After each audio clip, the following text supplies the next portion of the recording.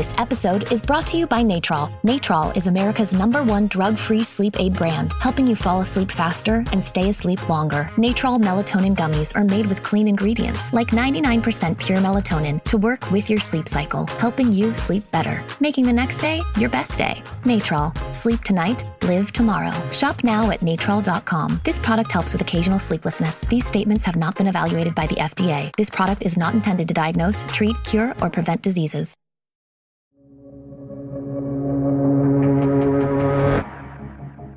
At every step of the coronavirus pandemic, leaders across the country have been grappling with the trade-offs between protecting the economy and protecting public health. And over the weekend, Georgia became one of the first states to start taking steps to get its economy back up and running. What Georgia is trying to deal with right now is what the entire country and the entire world is trying to start to come to terms with, which is how do you restart the engine here? Non-essential businesses like barbershops, nail salons, and even bowling alleys were allowed to reopen for the first time in weeks. But Georgia's plan to restart the engine has become a flashpoint when local mayors, as well as the president, said they strongly opposed the plan. Today on the show, what Georgia's first weekend of reopening looked like in its capital city, and what that could mean for the rest of us. Welcome to The Journal, our show about money, business, and power.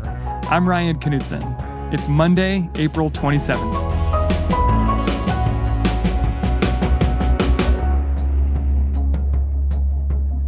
Last week, Republican Governor Brian Kemp of Georgia All right, well, good afternoon, everyone.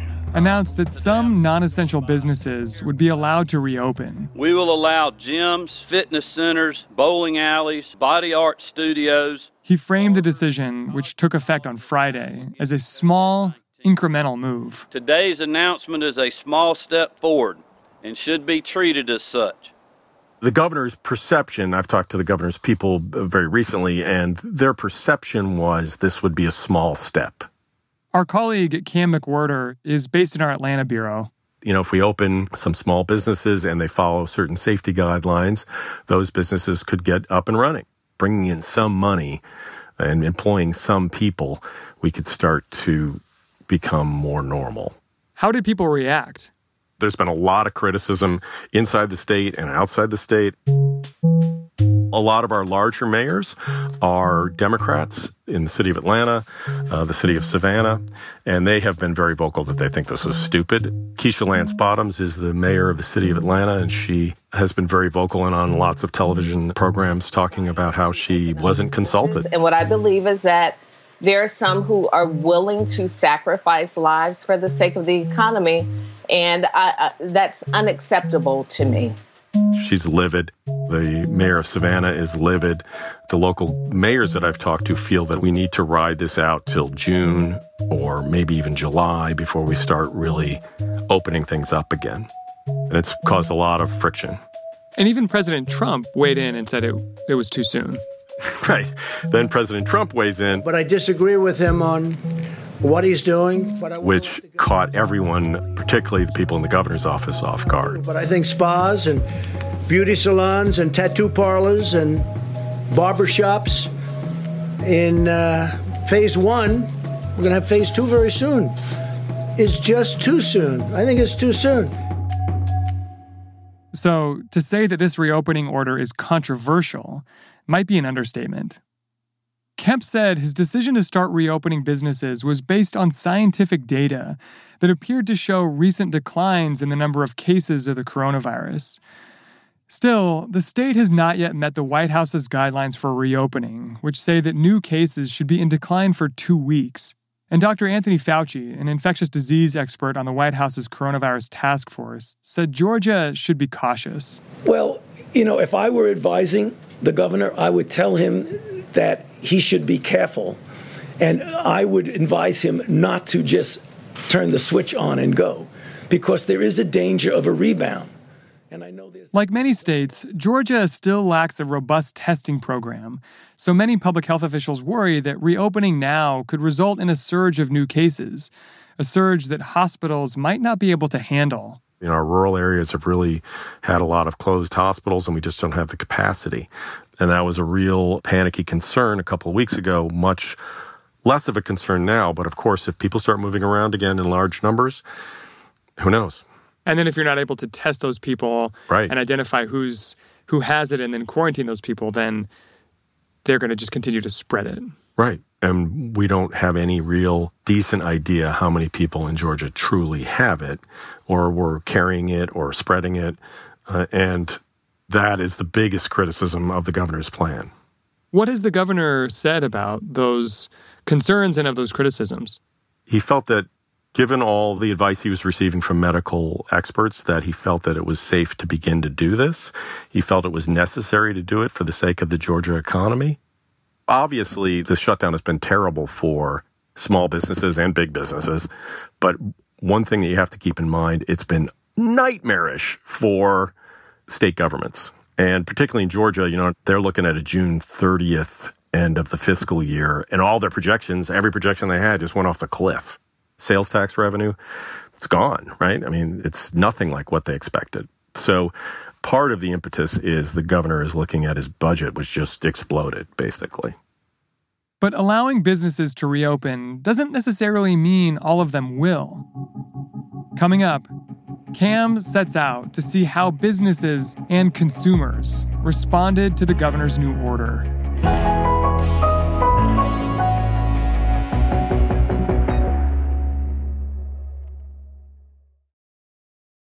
This episode is brought to you by Charles Schwab.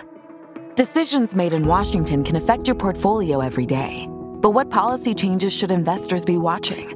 Washington Wise is an original podcast for investors from Charles Schwab that unpacks the stories making news in Washington and how they may affect your finances and portfolio. Listen at schwab.com/WashingtonWise. What does it mean to be rich?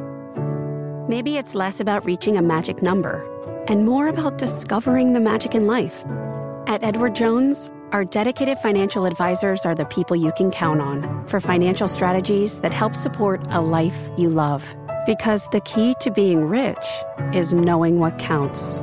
Learn more about our comprehensive approach to planning at edwardjones.com/findyourrich. Edward Jones, member SIPC. Welcome back. This weekend, Cam went around Atlanta. Metro Atlanta is the economic driver of this state, with the inclusion, I would say, of Savannah and a couple other cities, Columbus and Augusta. But really, Atlanta's the monster. It's the giant economy. So on Friday, I drove around the city to find some place that would be open. And we visited various neighborhoods in the city. We tried to go to some high-end neighborhoods, some wealthier neighborhoods, and there were some hair salon places there that we thought might be open, some barbershops, some nail places there. Nothing was open. And I drove down to South DeKalb. It's unincorporated, but it's near the city of Atlanta. It's predominantly lower income, predominantly African American. And there I saw businesses opening. And the majority of the businesses were not open, but the ones that were had crowds, had people definitely interested in their services.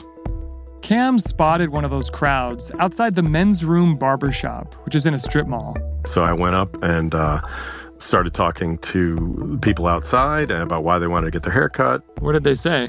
They've been going crazy not getting their hair cut, and they wanted to go in and try it out. Did you get a haircut yourself? I did not. I got a haircut last night by my daughter. Oh. My 18-year-old daughter, who has never cut anyone's hair. And how did that turn out? I don't know. I'm looking in the mirror right now. Good thing you're on the radio, I guess. Yeah, right. It's radio. It's okay. I could really use a haircut myself. Cam didn't get a professional haircut, but he did talk to the owner of the barbershop. Yes, my name's Anthony Sellers. I'm the owner of Men's Room Barbershop. And we decided to open up today, man, to help the community out. He's owned this barbershop for quite a while. He's worked there for over a decade. This business is his life. He just saw his money go out the window. Like I said, I applied for unemployment. Haven't gotten any unemployment. I haven't got any assistance, really, before small business goes. So you just scraping? Just scraping. Luckily, I had a savings enough to keep a little bill, a few bills paid, and try to keep the lights on. That's why I'm back in here today, trying to keep so this is keep a from having necessity. to shut down. Yes, sir. He's very, very worried, and he said he's trying to be as safe as he can. I'm going to keep my hands washed. I'm Right. going to sanitize my customers. We're going to wear face masks, and we Clorox, and I got, we spraying down after each customer. We spraying our chairs down, wiping down, after, every hour. So, we're going to take all the preventative measures to try to keep people safe. He had rules that unless you were sitting in the chair, you couldn't stand in the barbershop, which for most barbershops, they're a social center. So this was sort of odd. But people who came in, they had to immediately sit down in the chair, and then the barber would work on them, and then they would pay and leave. And then he would wipe down the chairs with Clorox. He had a mask on while he was cutting the hair. The people who were getting their hair cut did not. There was no social distancing line outside like we've seen at grocery stores. It was just sort of a group of people standing around. Definitely, I saw people, lifting their masks to talk at times and taking phone calls. And I think they're trying their best to follow the rules. I think it's hard when the rubber meets the road here and you're actually trying to have a customer come in and provide them with a service and then have them give you money to be absolutely, scientific about the whole thing. At first, it looked like Anthony was going to have a lot of customers, but the demand didn't seem to last all weekend. On Friday, I visited him, and he had tons of guys walking by asking about when they could come in. I mean, it was nonstop, guys standing outside waiting to get in. They had to stand out on the sidewalk. And then I came Saturday, and there were very few people. He was worried about what that meant, because he was worried that maybe this means that people have decided they're not going to come out, or he only handled the people that he did, and he really needs to cover his bills. The same day that Cam checked out the barbershop, he noticed a nearby nail salon that also had a crowd of customers. So I'm Cam. I can't shake your hand, but hello. Cam, how you doing? And what's your name? I'm Big Mama. Well, what's your other name? My real name is Latavia. I'm just messing with you. Okay, Latavia. Why are you coming out today? Oh, it's a necessity. My nails done. I'm a diva. My nail must be done. The women at the nail salon, they're all going crazy at home, and they all consider nails to be part of their upkeep. And this was a way that when they saw the chance to do it, they thought they would take it. The governor, Brian Kemp, decided that he would allow these stores to open up. It's one of the first states to allow that. Awesome. I think he's awesome. He did the best thing for me. Because a lot of people didn't think he was... He did the best thing. I needed my nails done, amen. But really, he should have kept it down. I don't think that was a bright idea. But if they're gonna do the correct social distancing or if they follow the rules. Yeah, if they follow the rules, then okay. I interviewed a woman named Stephanie Childs who had been laid off. Her grandmother had died of COVID in March, and so she was wearing an N95 mask that she had gotten from a healthcare worker. So being real means putting a mask on your face. Being real means limiting any exposure you could possibly get from this stuff, because this stuff is killing people. But then what? So why are you out here then? I have a mask. No, yes, you feel that's so enough. I feel a little bit of comfort. Yeah. I won't say I'm 100% comfortable. Right. A little bit of comfort. And though we do feel like this is a mandatory thing for us women, we gotta be careful. We gotta be careful. And I thought about earlier, I actually found a guy who was just sort of sadly sitting outside of a Great Clips. He had gone there expecting a line, and he was the only person there, and the place didn't open. He said something to me that I found very moving. He said, "I miss living." And I think there's a real part of this whole thing where people just want something that seems sort of normal again. And for the women who I met at the nail salon, that's what it was. I'm going to get my nails done, and they'll be normal. And then I can go back to whatever I'm trying to deal with, including how I'm going to cover my rent. Things still don't feel normal. Not every business that could open did. For instance, Cam looked around for tattoo parlors, but didn't find any that were open. And for many of the businesses that decided to stay closed, they had their own reasons. I interviewed a woman who runs 2 yoga studios that she's closed, and she has no intention of reopening them. And one of the reasons is, she said, I have to do sanitation equipment and cleaning for my studio. And she said, I can't even find that stuff for my house. I didn't feel safe about opening it. She said, I don't want to reopen with trepidation. And so she has no intention, despite the financial hit she's taking, which is massive, she's not going to open up. I spoke to a woman who runs a coffee shop with her husband. Her business is about 20% of what they were doing before because they have like a window where you can go up and get coffee that way. They can't sustain that. But she said, I'm not opening. I'm not going to open until I feel it's safe. The science isn't there. We don't know. And if people start milling around again, we're going to invite disaster. And I think a lot of customers aren't going to be going until they feel it's safe as well. There was one thing in particular that really struck Cam as he drove around looking for what places were open and what places were closed. There was a real split in places that were wealthier. More of the businesses can stay closed because they have more savings, they have more funding.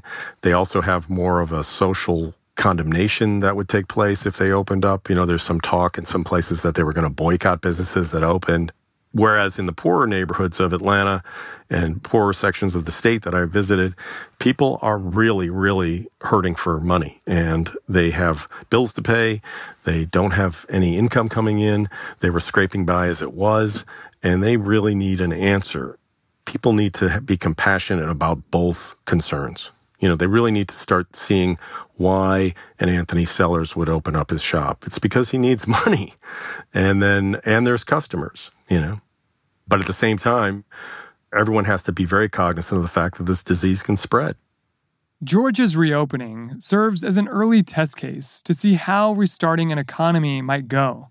On the economic side, small business owners in Georgia are going to be looking at all their competitors and seeing if anybody's done it and is it working. It's going to be what capitalism has always been, which is when somebody sees someone else making money, they're going to jump in. I think on the medical side, of course, people are going to be watching the numbers very closely to see if we have any kind of spike. And if we have a spike, of an outbreak somewhere, that's going to fall directly on Governor Kemp's head, and he's going to have a real political problem. He's got to hope that doesn't happen. If it does happen, what's the plan? To lock down again? Yeah, he said that he can reimpose these restrictions if he needs to.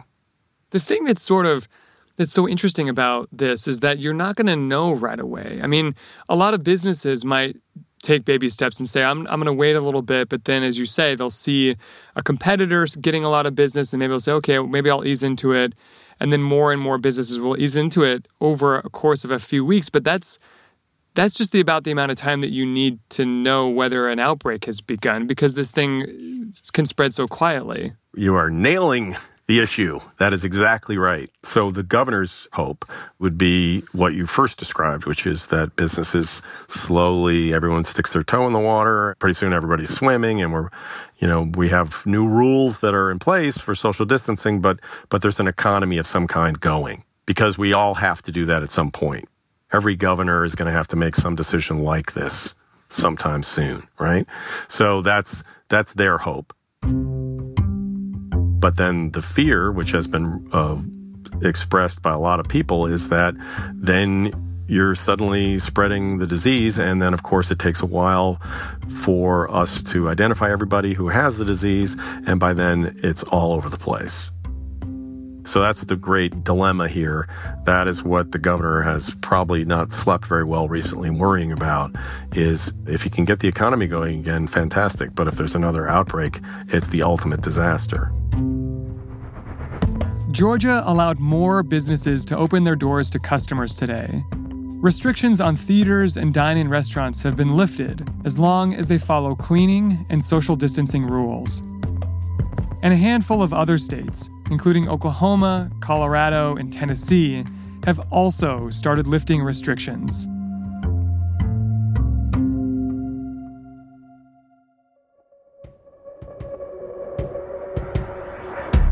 That's all for today, Monday, April 27th. The Journal is a co-production of Gimlet and The Wall Street Journal. If you like the show, follow us on Spotify or wherever you get your podcasts. We're out every weekday afternoon. Thanks for listening. See you tomorrow.